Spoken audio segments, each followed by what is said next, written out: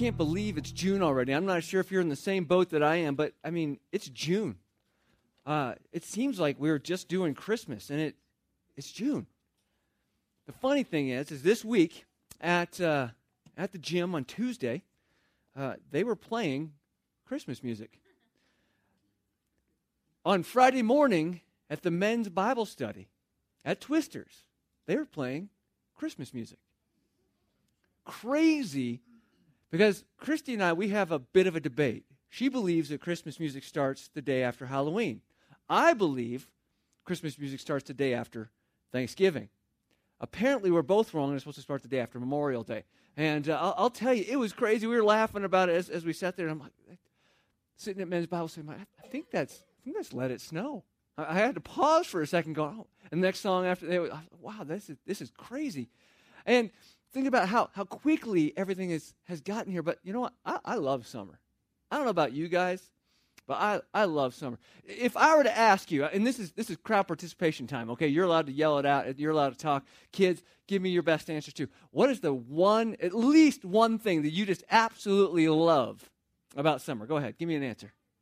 Watermelon. All right. Barbecue. What was that? Swimming. I heard swimming. The heat. Now that might be the less. Somebody said shorts last night, and I kind of went, oh. But everything else has been sleeping in. Yes, sleeping in is beautiful. Why? Because there's no school. I'm surprised the kids didn't yell that out first. No school. All the parents are like, oh, and all the kids are, yeah. Summer vacation is just great. I love it. Now, there are probably three things that are my three favorite things about summer. Well, and really, I think probably there's a fourth one because it includes baseball. But cutting the grass. I know some of you are like, what? Washing the car and grilling. Okay, those are my three probably favorite things to do. And I'll explain to you the first two because most of you guys just went, wait a second, why come over to my house if you just love cutting the grass? I like cutting the grass because nobody at my house ever wants to help me. And you know what that means? I get to be alone. And I get to put in headphones and I can listen to music or a podcast and nobody's going to bother me. Because they know if they do, I'll be like, grab that shovel, go pick up after the dogs. That is the thing. They don't want it to come near me, so that's good. Same thing with washing the car. I could wash the car all day long. Polishing, buffing it, vacuuming it out. I just, arm rolling the dash. I love to do that because nobody bothers me. And the same thing kind of with grilling too. If you've ever grilled, you know that you can't rush it. You can't rush grilling. Because if you do, whatever you're grilling, it's going to turn out to be terrible. But if you take your time, whether it be meat or vegetables or fish, or I guess fish is still a meat. So if you have it there and you're just taking your time, you're standing around, and when you're hanging out with people, they just stand around. And any 4th of July party you've ever had or any kind of thing where a bunch of people gather together, all the guys stand around the grill. There's just something about the smell that comes off it, and you're just kind of hanging out talking, and you're just taking your time, and you're just flipping, and I love it. I love the fact you get to slow down during the summer. The thing is, and the question I have for you is this: do we slow down? Even though we get to? Even though that opportunity presents itself, that sports aren't going full bore anymore, and that school isn't going full bore anymore, and the schedules aren't just everything we have to do, but yet, do we really slow down? I'm not sure if you guys remember a couple of years ago, there was a commercial by Kingsford Charcoal, and it shows this guy, he's kind of grilling, and it looks like he's kind of having a little tailgate thing, and as the camera pans out, it pans out to them all standing on the freeway, and all the cars are just on the freeway, and they're all grilling, and all it says across the top is slow down and grill. And I think about that, and I'm like, wouldn't that just be nice just to slow down? Because we run at such a hectic pace. I don't know about you, but I am a busybody. I am busy all the time. If I don't have something to do, I will find something to do. Because sitting and doing nothing seems so unproductive. But when I think of summertime, I think about the immortal words of the prophet, the Fresh Prince of Bel-Air. Okay? Summertime, it's time to sit back and unwind. But how often do we sit back and unwind? If you're not a child of the 90s or 80s, you don't understand that reference at all. That's okay. Google it. Our lives are so full all the time. And the thing is that if we don't have it full, we fill it up. And what do we fill it up with? And why do we fill it up with that? That's the question I have for you this morning. See, God has actually called us to take time and chill out. He's actually said, be still. Stop moving around so much. He's called us to just slow down.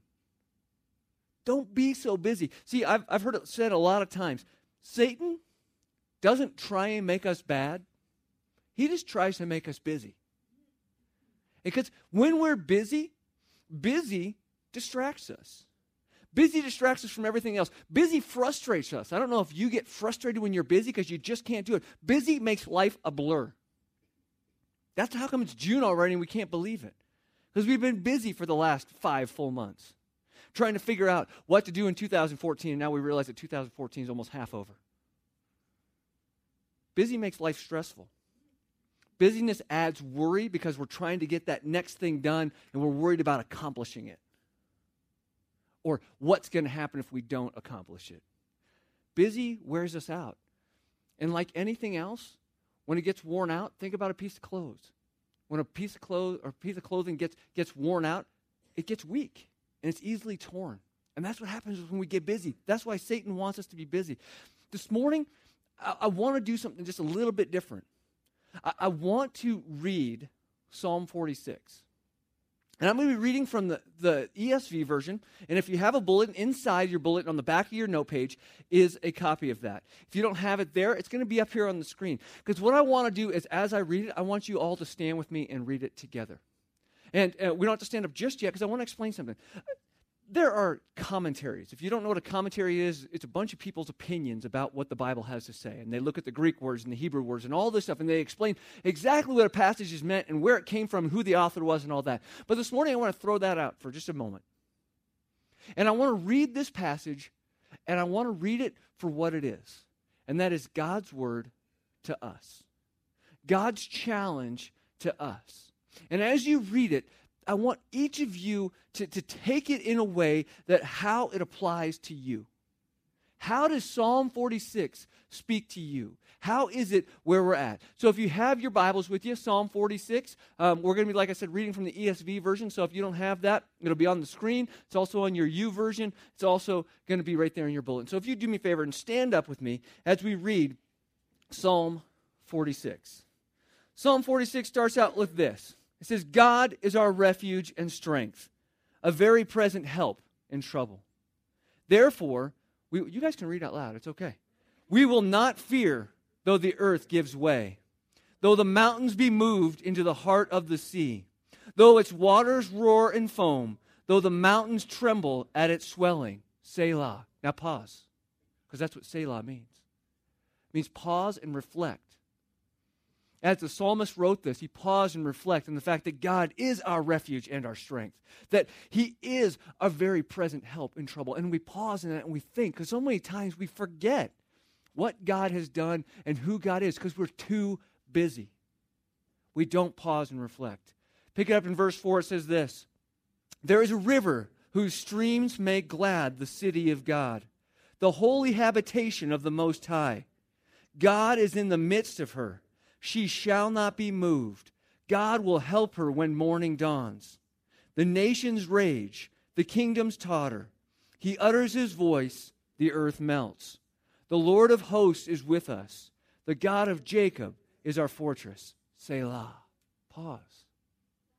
And you'll notice here that the God of Jacob is our fortress is mentioned more than once. And the funny thing is that it wasn't something we planned, but the song we sing at the end of our message today is Give Us Clean Hands, O God of Jacob. It's kind of funny how all that ties together because as we look at that God of Jacob, as we think about what he has done, we pause. Verse 8, come, behold the works of the Lord, how he has brought desolations on the earth. He makes wars cease to the end of the earth. He breaks the bow and shatters the spear. He burns the chariots with fire. Be still and know that I am God. I will be exalted among the nations. I will be exalted in the earth. The Lord of hosts is with us. The God of Jacob is our fortress. Selah. You can be seated. Let's pray. Father, we are thankful. We are thankful that you are our refuge and our strength, a very present help in trouble, that you are our fortress. Help us today to be still and know that you are God. Help us to slow ourselves down because we're always in a hurry. Help us to reflect on what you have done, who you are, what you are doing, and what you're going to do. Help us to take it out of our hands and put it in yours. We pray that this morning in your name, Lord. Amen. Like I said, I'm sure there's lots of commentaries that can tell you all kinds of things about that passage.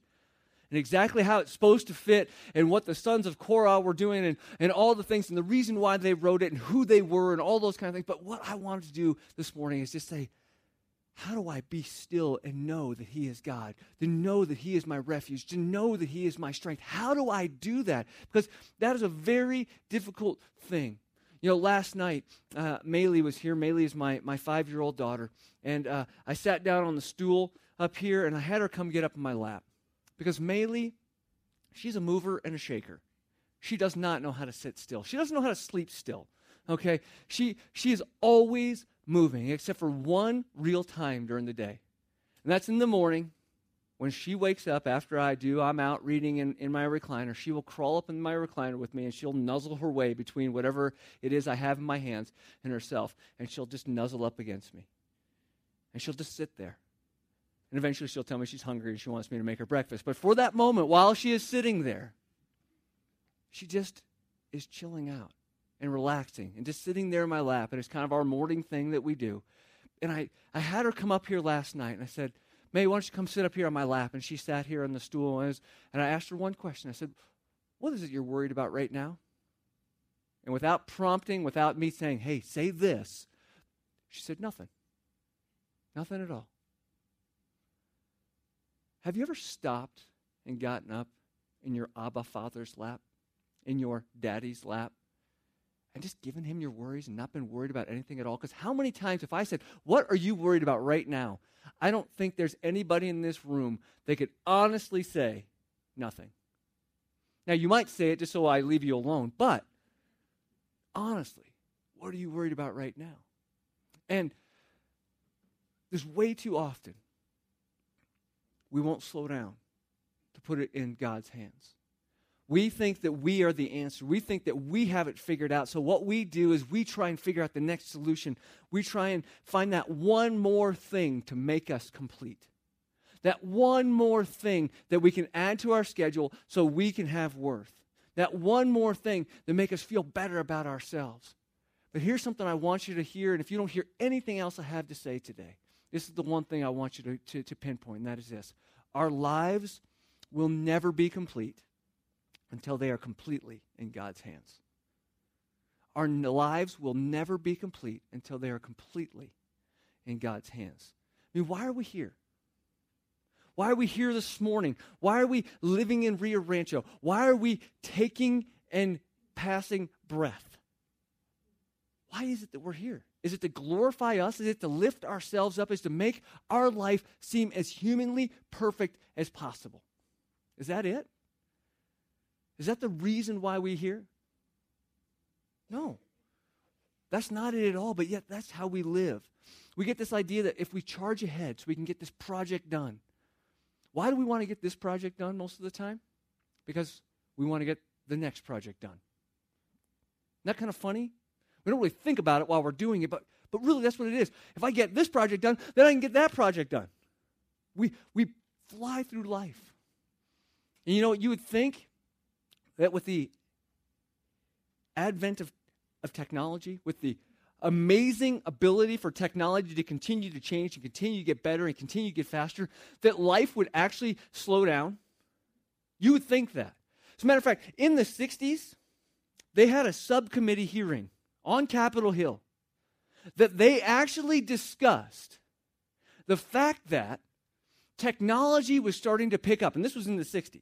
Technology was starting to pick up, and that they were going to have to rework the work schedule for a week because we weren't going to know what we were going to do with all of our extra free time. That was a subcommittee. This was the government in action. And I think they missed on this one.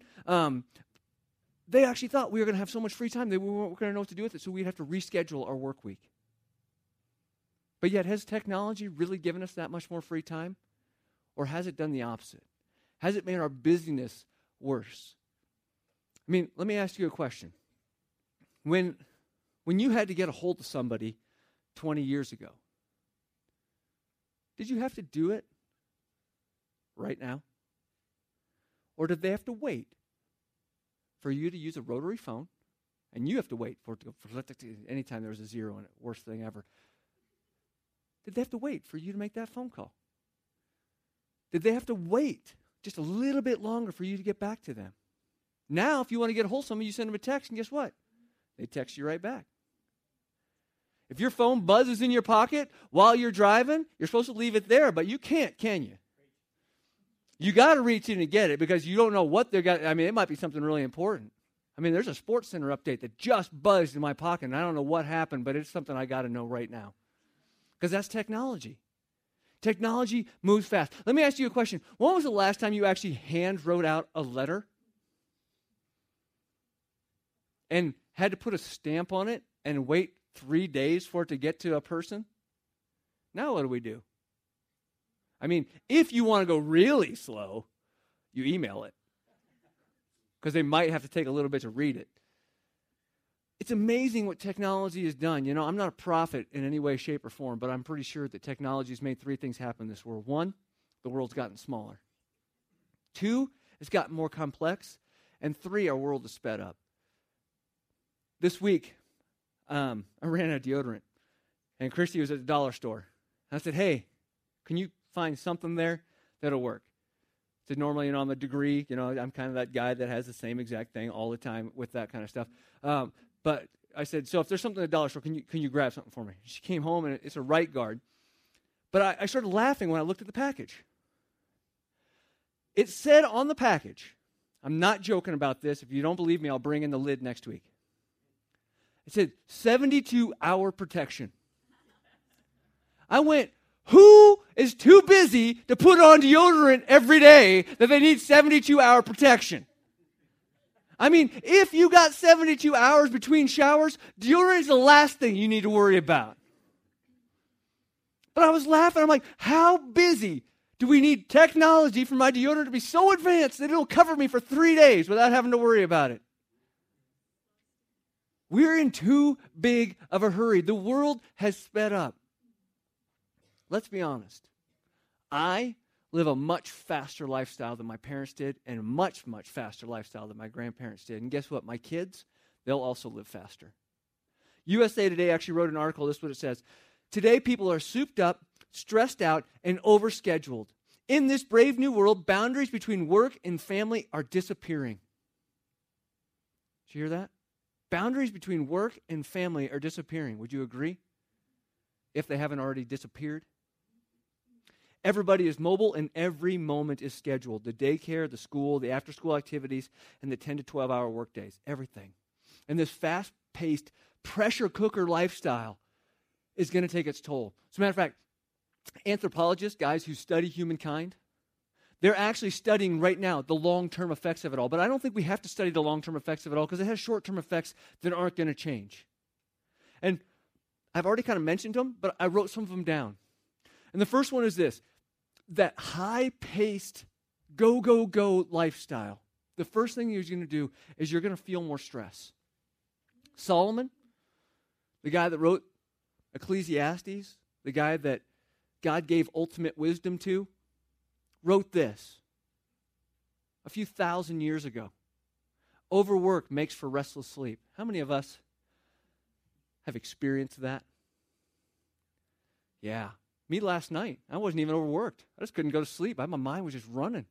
And now we have all kinds of stuff. How many times have you had to use melatonin or ZzzQuil or lavender essential oils or any of those kind of things just to make yourself calm down, just to, because everything else is moving way too fast. We get moving. And when we get moving, we get depleted.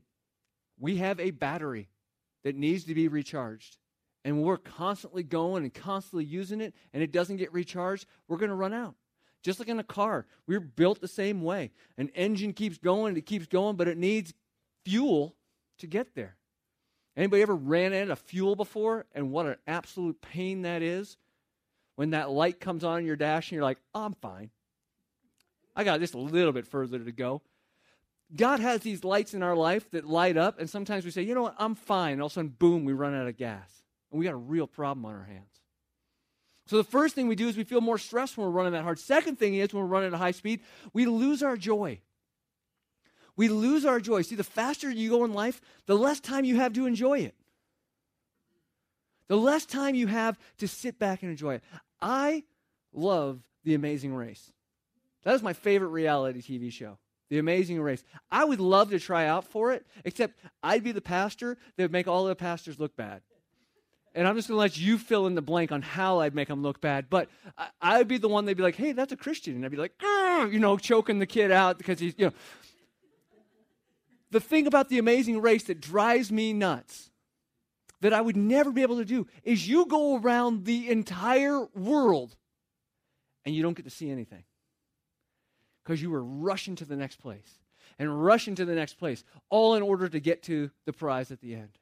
How often do we rush to the next place hoping to get to the prize at the end?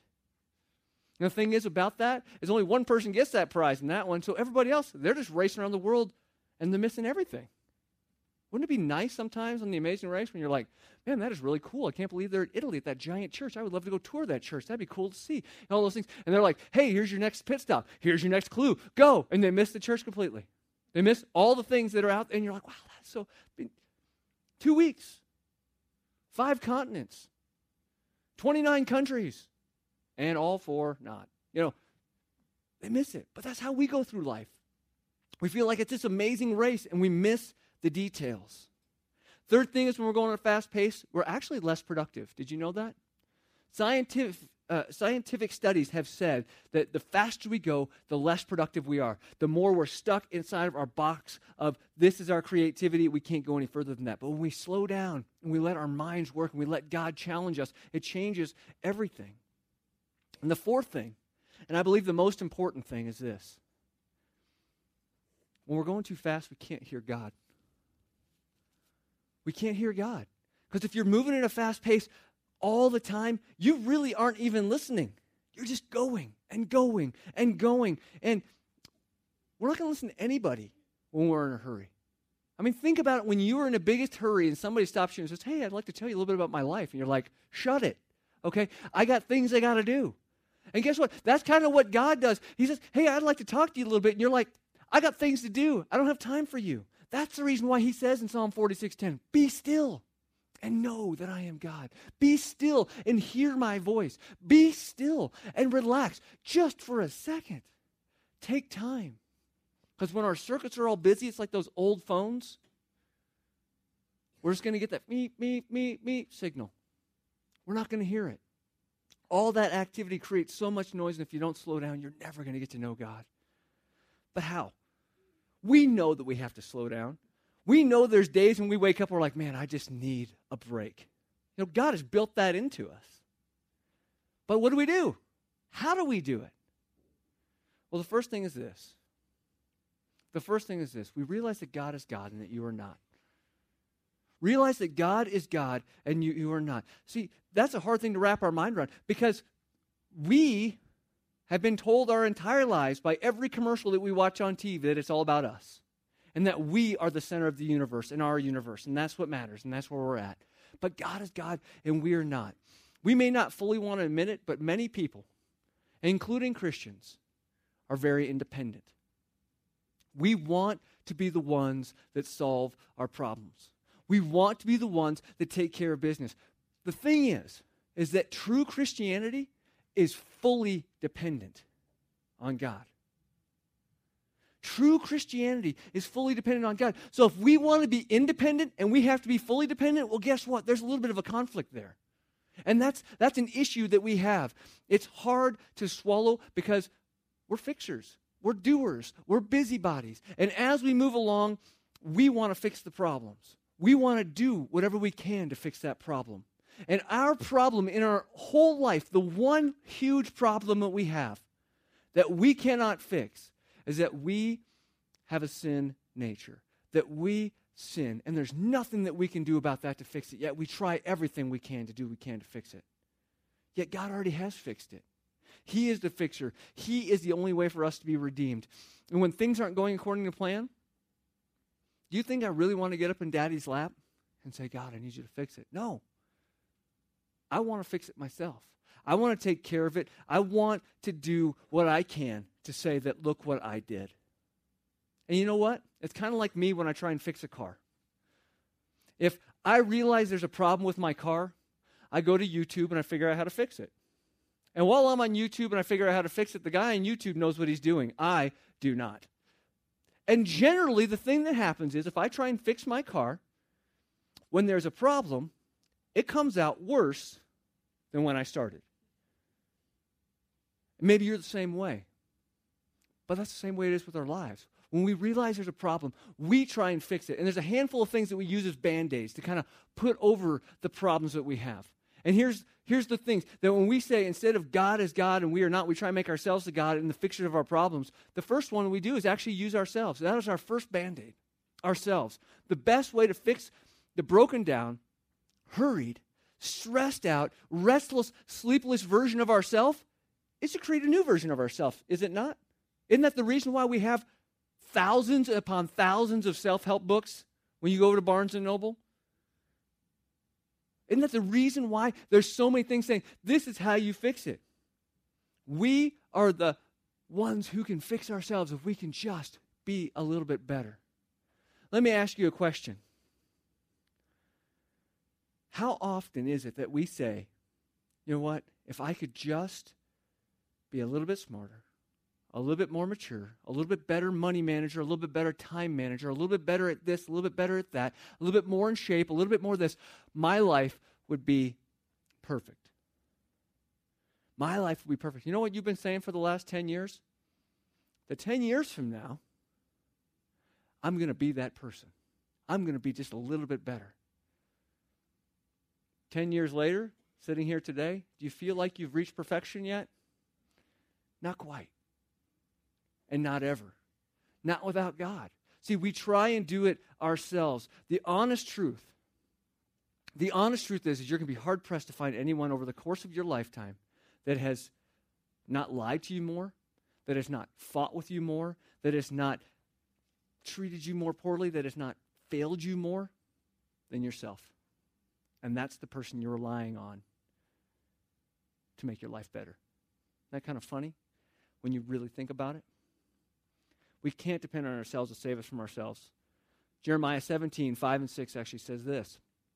Thus says the Lord, cursed is the man who trusts in man and makes flesh his strength, whose heart turns away from the Lord.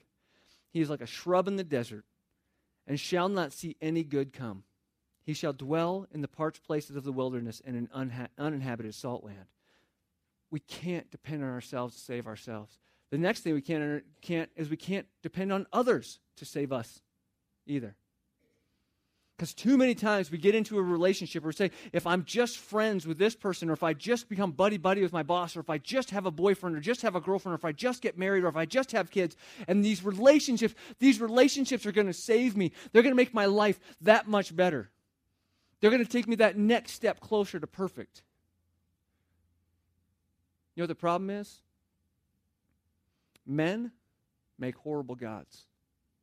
Women make horrible gods. Kids make really horrible gods. Yet we put all of the burden of what our life should be on them that God never created them to bear. He created his son. Or sorry, that's not correct. He gave us his son to bear those burdens. He gave us his son to bear those burdens. He gave us himself in relationship to bear those burdens, to be still and get up in his lap, not to put them on somebody who he created. The third Band-Aid we have is this. It's religion. Religion. We think we can be saved by what we do. we think that there's this cosmic scale that as long as we do good things, it will weigh that scale so we look good in God's eyes and he will pour favor upon us. Well, if I do this, my team will win. Come on, we all have done that. If you're a sports fan, you understand that. Every Sunday during football season is, God, I promise I go to church if so-and-so wins. You know, that is it. That is the way we live. We think that as long as we tilt that scale in our favor, and that's in all situations of our life. And it's just somehow mentally ingrained into us. I don't know why that is, because we all know that those scales do not exist. You either completely justified by the blood of Jesus Christ or you're not justified at all. There is no scale that's going to tilt in your favor. You're either completely justified by the blood of Jesus Christ or you're not justified at all. It's that simple. Does that mean we shouldn't live according to his word? No, that doesn't mean that at all. But it doesn't mean we do it to earn God's favor. We do it in response to the love that he's given us. That is why we live for him. It's like what it says in Mark 7:15. There is nothing outside of a person that by going into him can defile him. But the things that come out of a person are what defile him. See, it's not a problem on the outside. It's a problem that's on the inside. It's not about what we do. It's about our heart. And that's really where these Band-Aids are at. They're covering up the outside, but they're not taking care of the inside. That heart problem we have. See, it's a heart issue. And that where slowing down starts at is understanding that God is God and that we are not. That he is the fixer and that we are not. That leads actually to our second way of slowing down, is that we have to learn to be content. We have to learn contentment. Because if you're serious about slowing down, and it doesn't start with your schedule. It starts with your heart. It starts with realizing who God is and that we learn contentment. Paul actually wrote, this guy who had persecuted Christians for the good majority of his life and then became a Christian, so he had it on both sides of everything. He had it good, he had it bad. He was healthy, he was sick. He was free, he was in prison. He knew both sides of everything. And yet he writes in Philippians 4, I have learned to be content whatever the circumstances. I've learned to be content whatever the circumstances. And just like with our 3 Band-Aids, there's a fourth one about wanting more. What the world has to offer me, that's going to make me better. That's going to make it all happy. But he says, you know what? That's not it.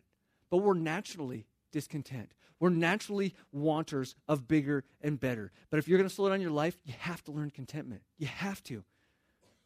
Paul goes on to say, there's great gain in godliness with contentment, for we brought nothing into the world, and we could take nothing out of this world. So as long as we have food and clothing, we will be content with that. See, Paul reminds us that life isn't about things. Now, do we have things in life to help us get through? Absolutely. But do we need all of those things? No, we just want, and we can use. So while we're using those things, we have to remember that it's just a myth that those things will make us happy. There's a handful of myths that they tell us that having more things will make us happy. It's just not true. Because I can guarantee that everybody in here has more stuff than they did in college. Because everything you had was at college was used and beat up and cardboard. And now you have much nicer things. Can I ask you a question? Are you happier? Has it made you happier? All the technology, has it done that? Second myth is that doing more will make me happy. And it will also make me worthy. Because if everybody on the outside sees how busy I am and sees all the cool things that I've done and all the awards that I've gotten, all the things that my kids are doing, that's going to make me happy. Has it? Has it made you happy? I'd be willing to bet all that I have that it hasn't. It probably has only made you more stressed. And actually, that kind of leads to the third myth, that life is a competition. And if we win that competition, we'll be happy. Well, guess what? It's not. It's not a competition. God has made you unique in exactly who you are. And as we start comparing and as we start competing, it goes completely against contentment. Because if we're comparing and if we're competing, we're never content with what we have or what we're doing or how we're doing it. We have to have the next thing so we can beat them. It's that whole idea of keeping up with the Joneses. I don't even know where that statement came from. But it's one we all understand. We have to keep up with that next door neighbor. We have to have a nicer car, have a nicer lawn, have a nicer everything. And as soon as you start having to worry about that, you become discontent. If you're serious about slowing down your life, you have to stop comparing your life to others, because then and only then can you start being content. So first, you realize you're not God.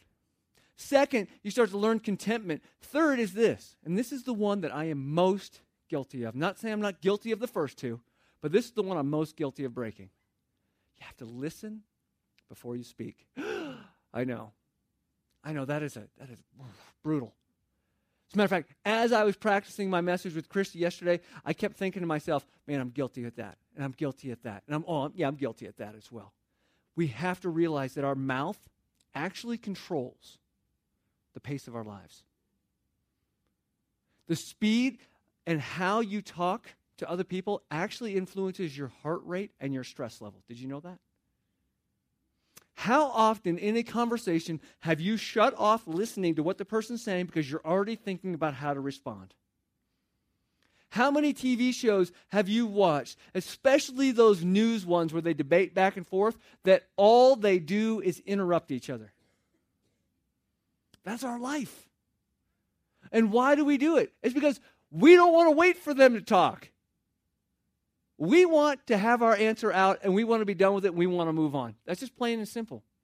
Camden and I have had a discussion that my dad had with me, and I'm sure that his dad had with him, and his dad had with him before that. God gave you 2 ears and 1 mouth. That means you should listen twice as much as you talk. Camden hasn't quite grasped that, probably because I haven't quite grasped that. That is something we have to understand. We have to listen. We are so impatient and we're unwilling to let other people finish a thought. We interrupt. We're so eager to say our piece, to get our point across, that we won't even let somebody else finish theirs. And I'm terrible about it. I'm guilty, and I'm working on it, and I'm failing still miserably. But look what it says in James 1:19. Everybody should be quick to listen and slow to speak and slow to become angry. Do you think there's a progression that takes place there? That if we're not quick to listen and then we're not slow to speak, that generally anger is kind of the next thing. It's kind of one of those equations. Isn't that what happens? That our conversations start getting amped up and amped up and amped up, and boom, we have an explosion. Proverbs 29:20 says, do you see a man who speaks in haste? In other words, basically, that a man who speaks without thinking. Do you see a man who speaks in haste? There is more hope for a fool than for him. If you don't think before you speak, you're going to get in trouble. Slow yourself down. Be in the moment. Be intentional about listening to others. And I know that is so difficult because some people take so long to tell a story. And I only have so much time.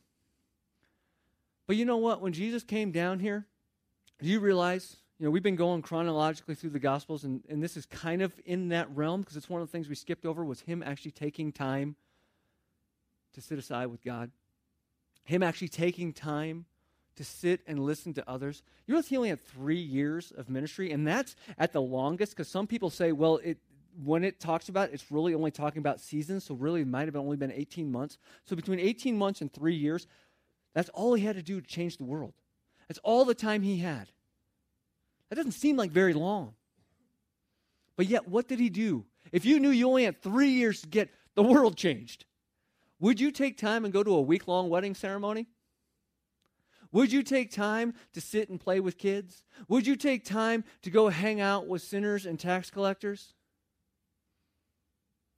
No, he came down here to set an example. Would you even take time to go in the morning and sit and talk to God? Pull yourself away from everything else you're doing to talk to him. That's a difficult thing to kind of wrap our head around. But once we get our head slowed down, realize that we're not God, get our heart slowed down and pursue God, realizing that what he has given us really is enough, and get our mouth slowed down to be still and listen to God, now we can work on our scheduling. Now we can work on our scheduling. And that leads us to the fourth point here. And that fourth point is this. And really there's 6 points here, and some of you guys went, what? There's 6 points, and we're going to expand this fourth point, the fifth point, and the sixth point next week. But the fourth point is this. Obey the fourth commandment. Obey the fourth commandment. If you don't know what the fourth commandment is, it's obey the Sabbath. Remember the Sabbath. There's a lot of debate about the Sabbath and what we should do. There's churches that say, well, you can't do anything on Sunday, so that's why we have church on Saturday night. And there's other people that say, well, it's not in the New Testament. All other 9 of the 10 Commandments are in the New Testament. The Sabbath isn't, so the Sabbath doesn't have to be recognized. Some people have said that. But let me tell you something. God himself demonstrated resting on the 7th day. Did God have to rest on the 7th day? No, he is God. But he created us and demonstrated it for us to rest on the 7th day. He has made it so that we are to rest, to be still and know that he is God. Let me ask you a question. When's the last time you scheduled a day off? Because what do you do on your actual day off? You run like mad. That's what you do. You go all over the place. And by the time you're done doing your errands, and you're picking up of this, and you're dropping off of that, and generally that's the kids and the kids. What time is it? It's time for bed. That's what time it is. And you get started on a whole nother week, doing a whole nother list of things. Be still and know that he is God. See, I said there's points 5 and 6. I'm going to give you just a quick little touch on what those are. Number 5 is that we have to understand God's timing. We want to rush because we live in a microwave society. Our microwave society says, I want to have the fastest food possible.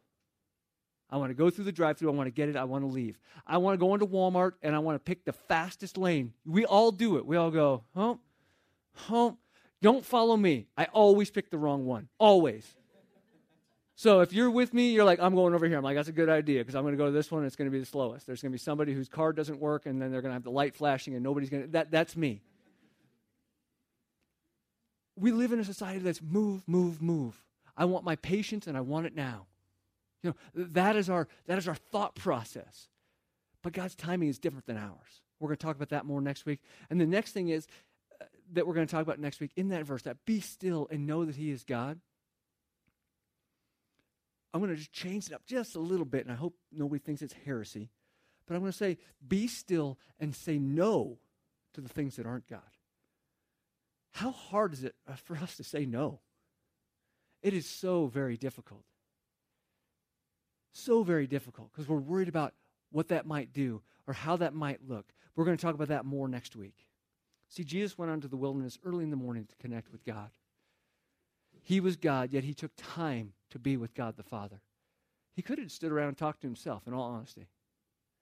He didn't have to go out, but he did. He took time. I want to challenge you this week to take time. Find a time. It's summer. Things should be slowing down. Be still. Know that he is God. Because when you're still, you know that he is God and you're not. When you're still, you understand contentment, that all those things you think you need, you really don't, except for God. The only thing that is worth pursuing, you're sitting in his lap. While you're still, you can just listen and not interrupt and not worry about what you think or what you don't. See, in men's Bible study on Friday morning while we were listening to Christmas music, we were also talking about spiritual disciplines. And we've kind of gone through, last week was meditation, and the meditation was the idea of taking Scripture and actually focusing on it. Actually paying attention to what it has to say, rather than just reading it as fast as I can so I can get that checked off my list so I can go to the next thing. Actually focusing on it. Then this week we talked about prayer, and we talked a little bit about the Lord's Prayer. And something, I learned the Lord's Prayer when I was that tall. That was one of the first things we had to learn when I went to school, when I went to catechism, when I did all that. Our Father who art in heaven, hallowed be thy name. Thy kingdom come, thy will be done on earth as it is in heaven. Give us this day our daily bread. And forgive us our trespasses as we forgive those who trespass against us. Right? You guys remember that? Maybe you've heard that a time or two, or you've said it a time or two in your life. Do you realize that everything up to the point of asking God to give us our daily bread is not about us? Our Father, recognizing who he is, who art in heaven, which art in heaven, recognizing where he's at, that he's at the center of heaven, that he is at the center of it all, not us being at the center of it all. You go on from there, it says, hallowed be your name. Holy, holy is your name. lifted up, set apart from everything else, above all other names. Your kingdom come, your will be done. Not my kingdom be grown and grow myself up, and not my will be done. Yours, yours, yours. It's all about God. The first part of that prayer, yet we pray it, and many people will just pray it because it's a rote thing that you have to do. We say it that way, but when we really think about it, we're asking God to be first and not about us. And then we say, give us our daily bread, not our lifelong bread, our daily bread. Right here, right now, take care of us today. That's all we're asking. Get us through today. Forgive us as we forgive others. Deliver us from the evil. Just right now, that's all we're asking. We're not looking. We know that you're the provider. It kind of changes our whole mindset that you are God and I am not. We need to slow down and realize that. That is my challenge to you this week. And even as I challenge you, I thought about something last night as I stood off to the side and we sang the last song.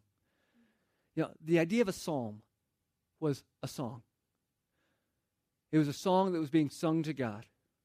It was a praise that was being sung to God, or a heartfelt hurt that was being sung to God. If you had the opportunity to write a psalm to God, what would it say? What would your song to him be? I'm not asking you to write it to music. I'm not asking you to write out and make it poetry that it has, 3 and then 2 and then 3. I'm not asking you to do anything. But if you wrote out a psalm to God to say, God, if you stopped and thought about who he is and what he has done, what would it sound like? Something I want you to think about and maybe even do this week as you are still with him. Let's just pray right now that God can open our hearts just to slow down and to put him first. Let's pray together. Father, we're thankful that you are God and that we're not, because I make a horrible God. God, we are thankful that you sent your son, Jesus,